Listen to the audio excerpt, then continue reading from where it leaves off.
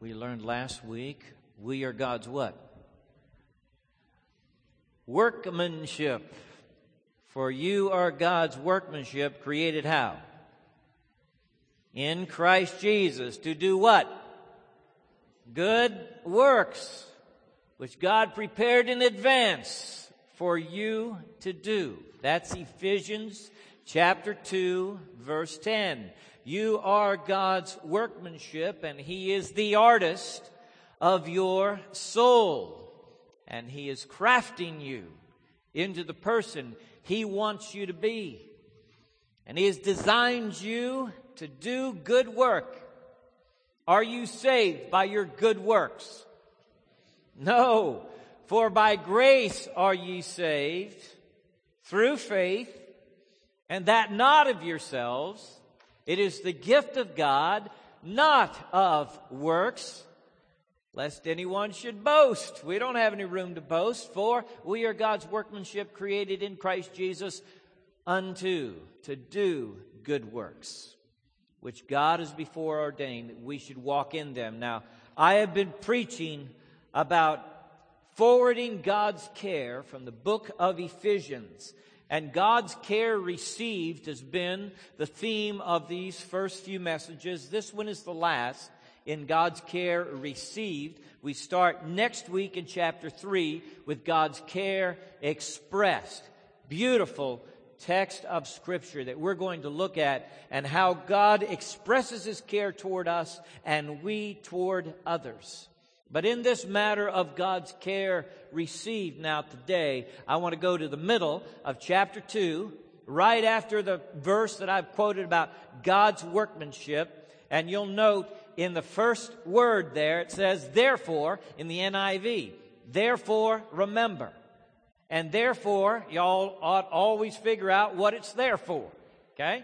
Therefore points back to you're saved by grace and you're God's workmanship, created to do good works.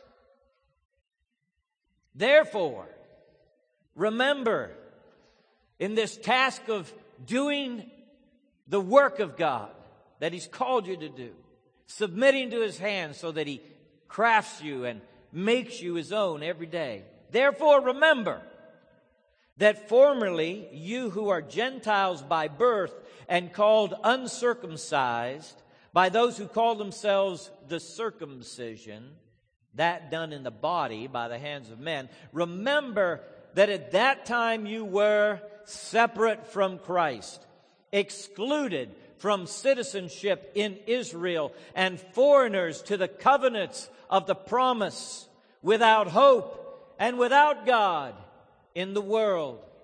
But now in Christ Jesus, you who once were far away have been brought near through the blood of Christ. Verse 14, for He Himself is our peace. I've underlined that in all the Bibles I've ever used.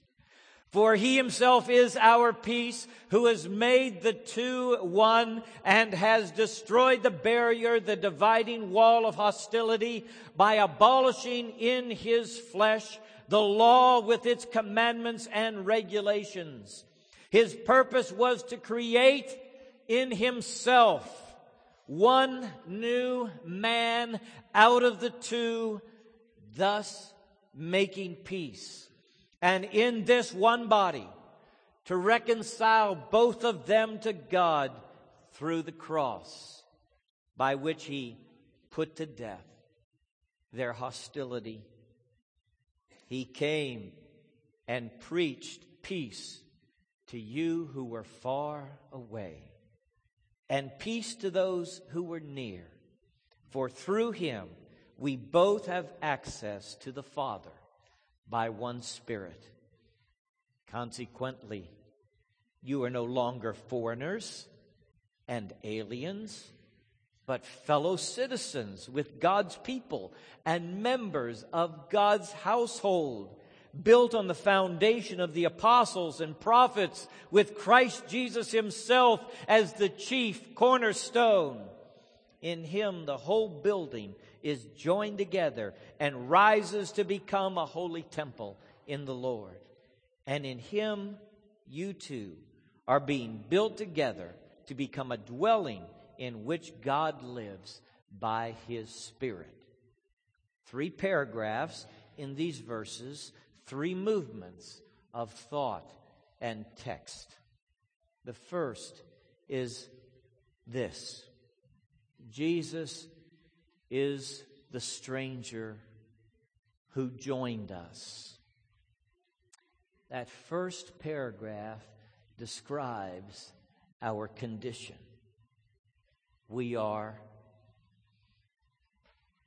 in conflict with one another, Jew against Gentile.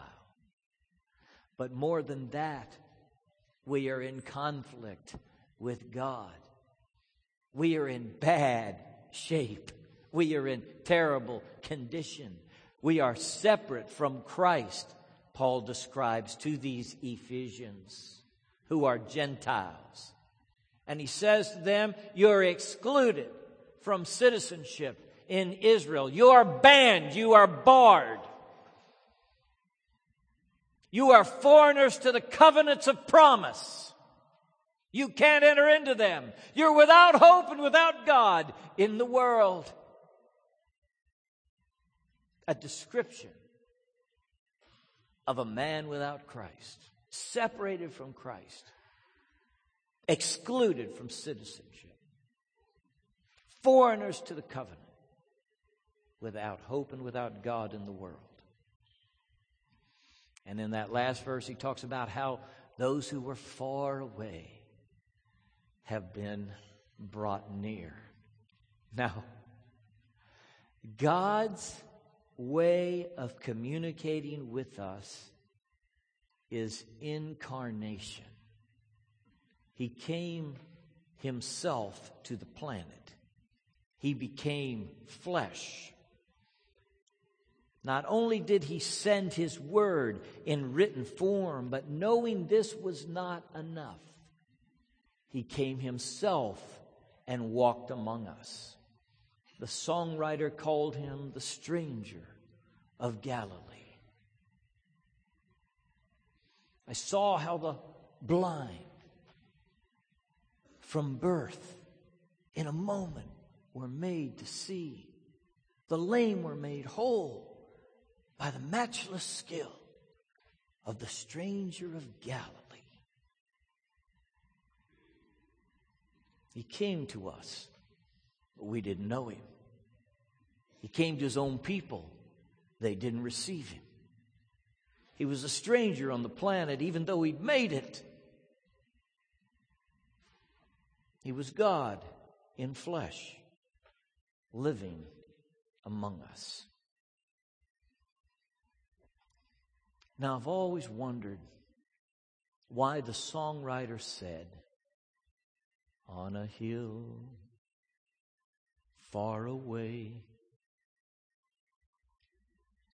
I've been to the hill. At the time in which Jesus died, he died outside of the old city wall, arguably in the center of the world. In old Jerusalem, he died, and even today, if you open your paper, Jerusalem will be in the news. It is the city where cultures and religions collide.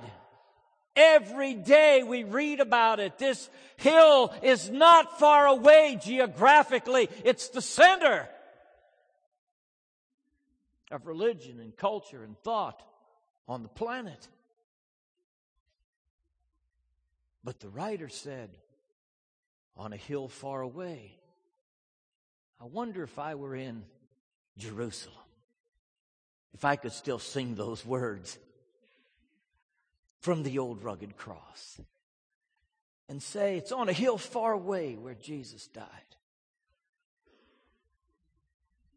I want to connect in your mind forever the faraway place where you were and the faraway place where Jesus died.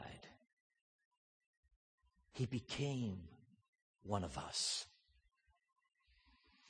far from the portals of heaven, far from the throne room of glory, far from that place where every need was supplied, where He ruled before He came, laying aside all the things familiar to Him.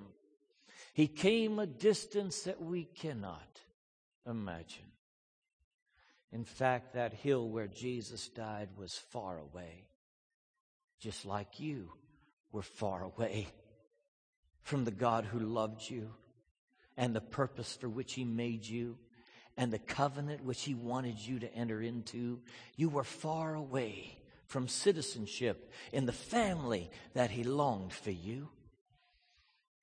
And God became man to visit this faraway place where you lived. When Jesus died on that cross, the Scripture says that He who knew no sin became sin. That's a faraway place for the perfect Lamb of God. The Scripture says that when He died, He cried out from the cross, my God, why have you forsaken me?" The God-forsakenness that Jesus felt on the cross was a place far, far away. He'd never been at that place before until He became sin on our behalf. Excluded from citizenship, He was for you. Barred and banned from the covenant of promise, He was for you. Descended into the pit and into the darkness like He'd never done before, He did for you. It was a faraway place, the place where you lived, that you occupied spiritually, where Jesus died. And that's what the incarnation is all about. I hear people rail against God because of the darkness and the trouble and the pain in the world. I wish they knew the God who became flesh and went to the distant place of suffering and death and embraced the pain for us.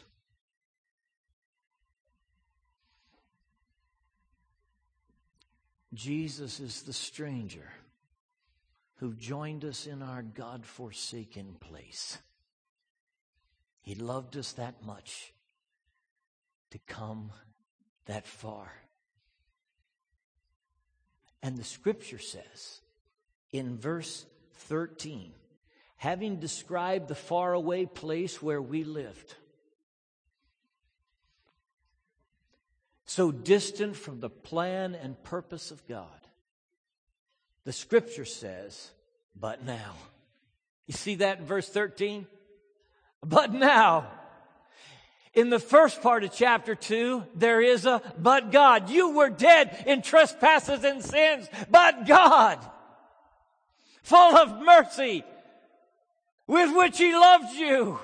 But God acted in Christ, and you were so distant in this faraway place, spiritually, unable to get to God. But now what's happened? But now, in Christ, you who were once far away have been brought near. Jesus is the stranger who joined us and the captain who saved us. I'm drawing from another metaphor as I call Him captain. The old Bible calls Him the captain of our salvation. It is the word for pioneer. God has done something for we who were far away in Christ. He sent His one and only Son. This is the incarnation. He took our position in this faraway spot and died there for us. Now, God has acted on us, on our behalf who are far away, and through the blood of Christ, He has drawn us near. He Himself is our peace. There are two types of hostility talked about in this second chapter that Jesus deals with in his incarnation and his death upon the cross. He came to do this. The first hostility that is mentioned is the hostility between Jew and Gentile. It's a human family issue. Jesus intended on the cross, in his death and sacrifice for us, to do away with the hostility between man and man.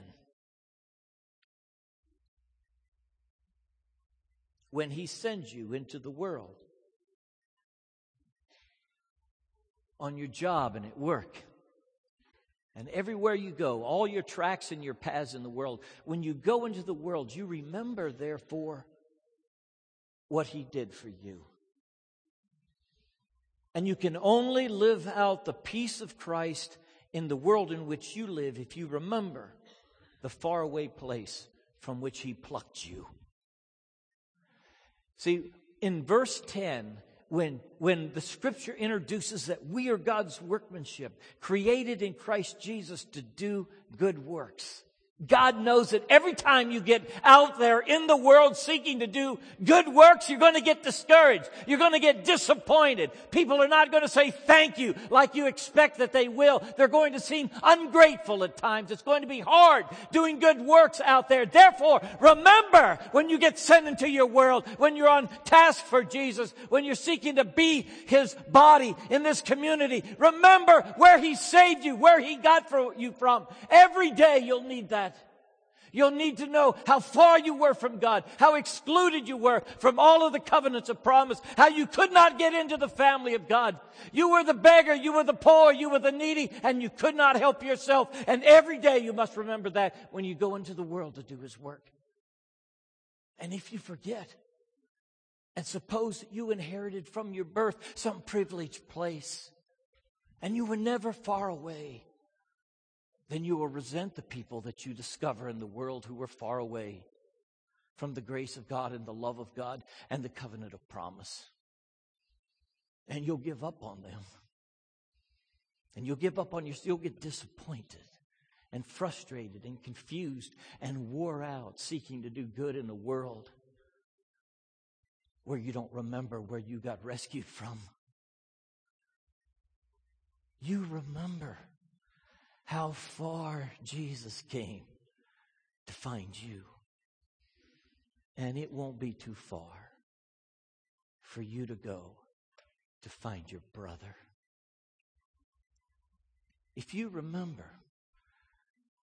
how alienated you were from all the good and love and promises of God, then it won't be too far to find your alienated friend.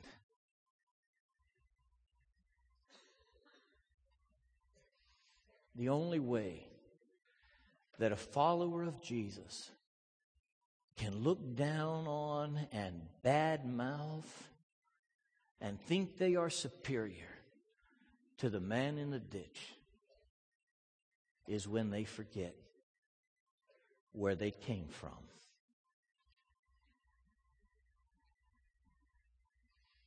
See, verses 12 and 13 describe us all.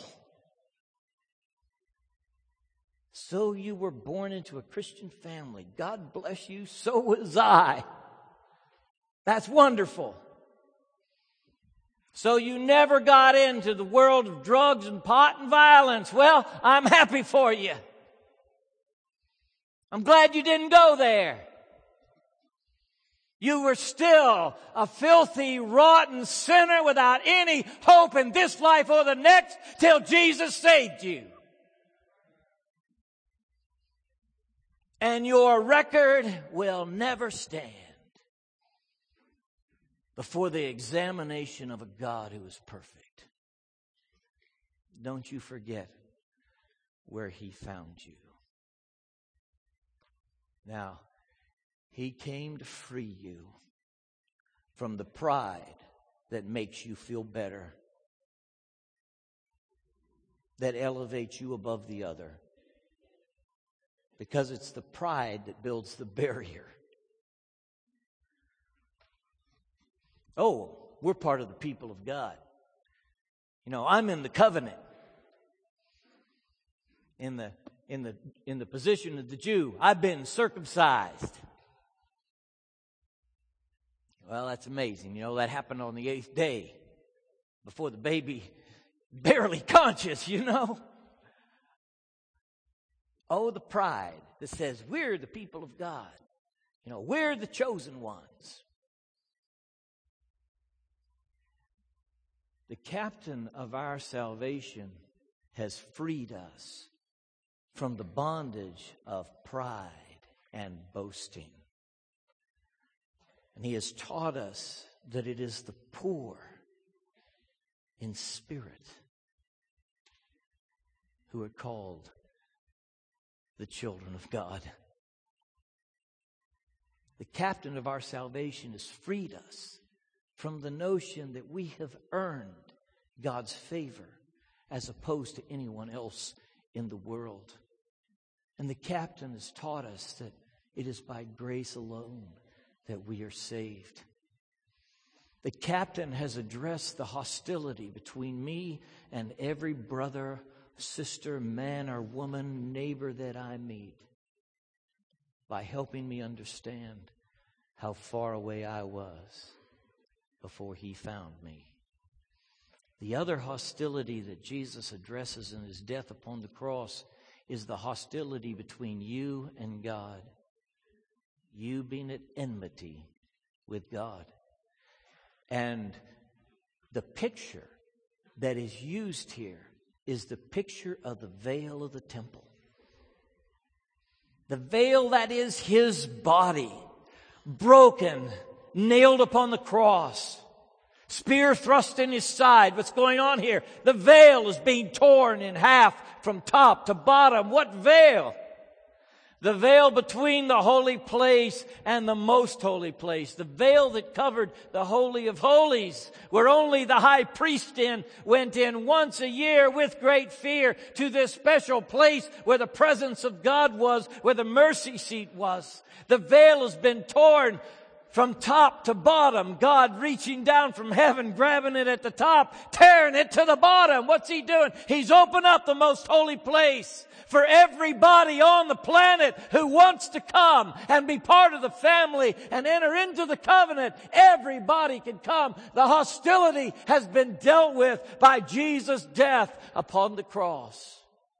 He's made the way. He's gained you access. You now have access to the holy God in heaven through the death of Christ upon the cross. I know some people don't like that. They don't like to think about Jesus dying in their place and for them. What could that possibly accomplish? What good did that do? Because they want to hang on to their self-righteousness. That I work this out myself. I do it on my own. That may be your plan. It is not the plan of God. In all of the death of Jesus, God was working out his plan. The early preachers, Peter and John, said it over and over again. Wicked people killed Jesus, but it was by the foreordained and predetermined counsel of God that it happened. Why? Because this is God's plan for sinful people who cannot rescue themselves. God sent his Son. He came in flesh. He died a horrible death upon the cross. And in his death upon the cross, he made the way for your salvation. He is the captain who freed us from the burden of our sin.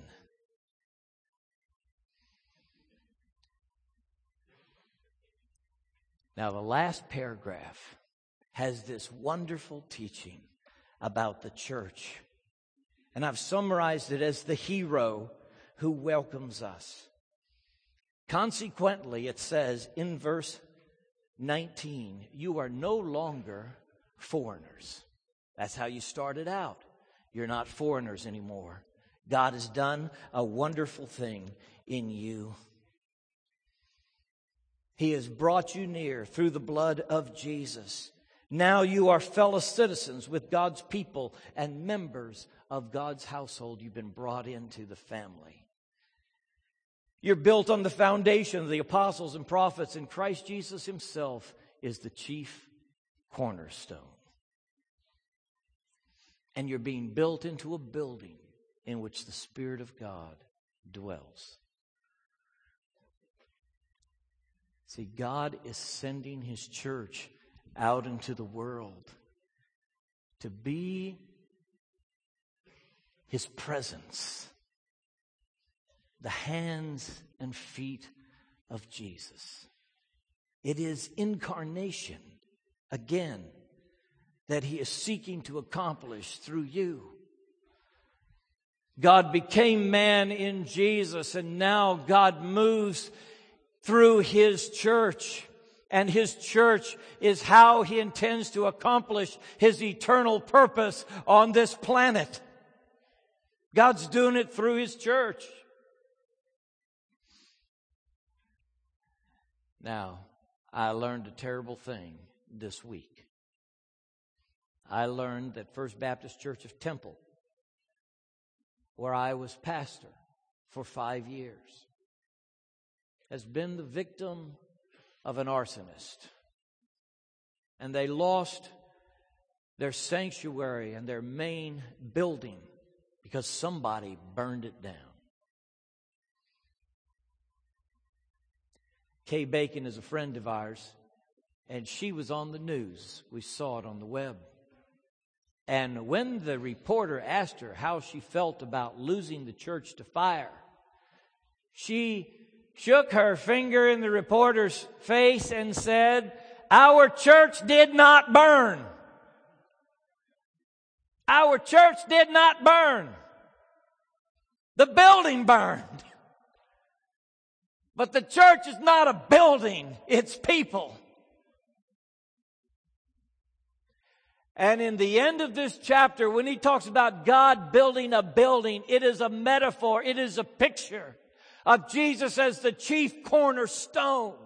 And the church is no more brick and mortar than Jesus is. It is a picture. You know, when we tried to get the old cornerstone down on St. Charles Avenue, it was so embedded in the building that we did get in to get the time capsule, but we gave up trying to take out the cornerstone.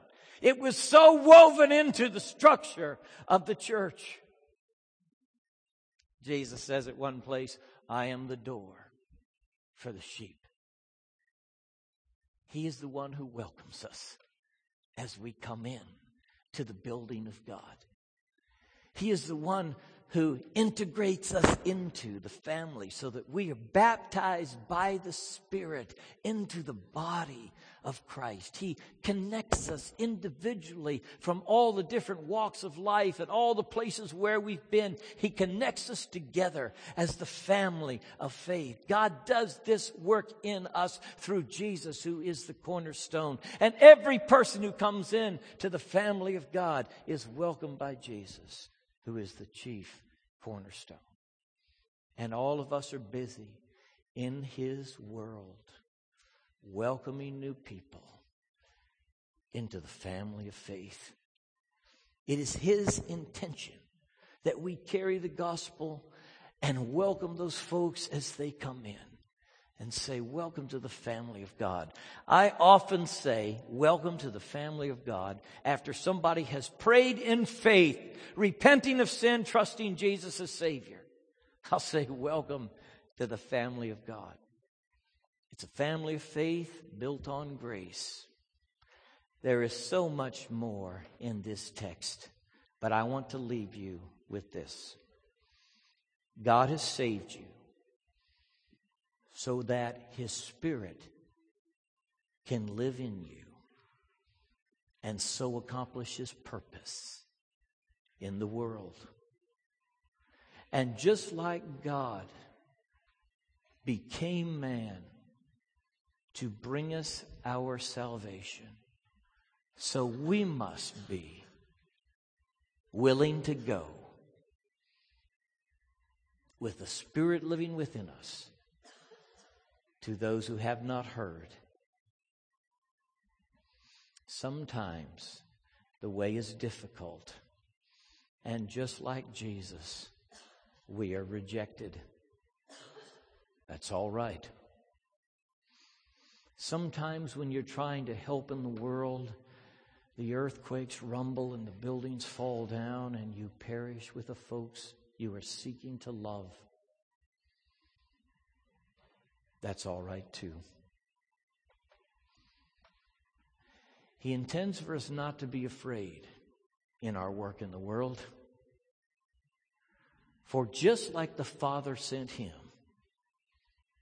to speak the truth and touch the sick and pour out his life on a hill far away,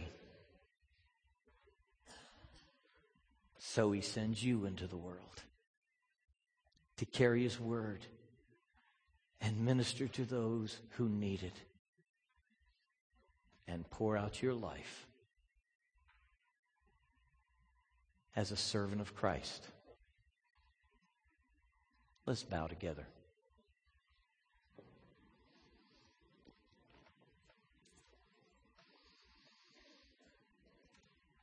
If you've never trusted Jesus, this would be a great moment just to bow your head and say, Lord, I know that you died for me on the cross.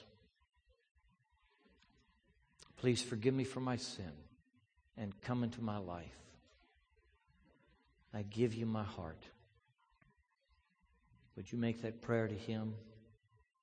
Perhaps God is speaking to you about your role as his workmanship and what he is sending you to do. Lord, help us listen. Spirit of God, show us clearly our special calling and assignment. Lord, connect us one to another. Help there be no hostility within the body of Christ between brother and sister, friend and friend. God, help us have a unity of love just like you prayed for. Lord, we pray that you would do your work of reconciliation, both between brother and sister and between men and God. And Lord, we pray that you will be pleased as we go into our world with the good news and the good works that you've called us to do. In Jesus' name, amen.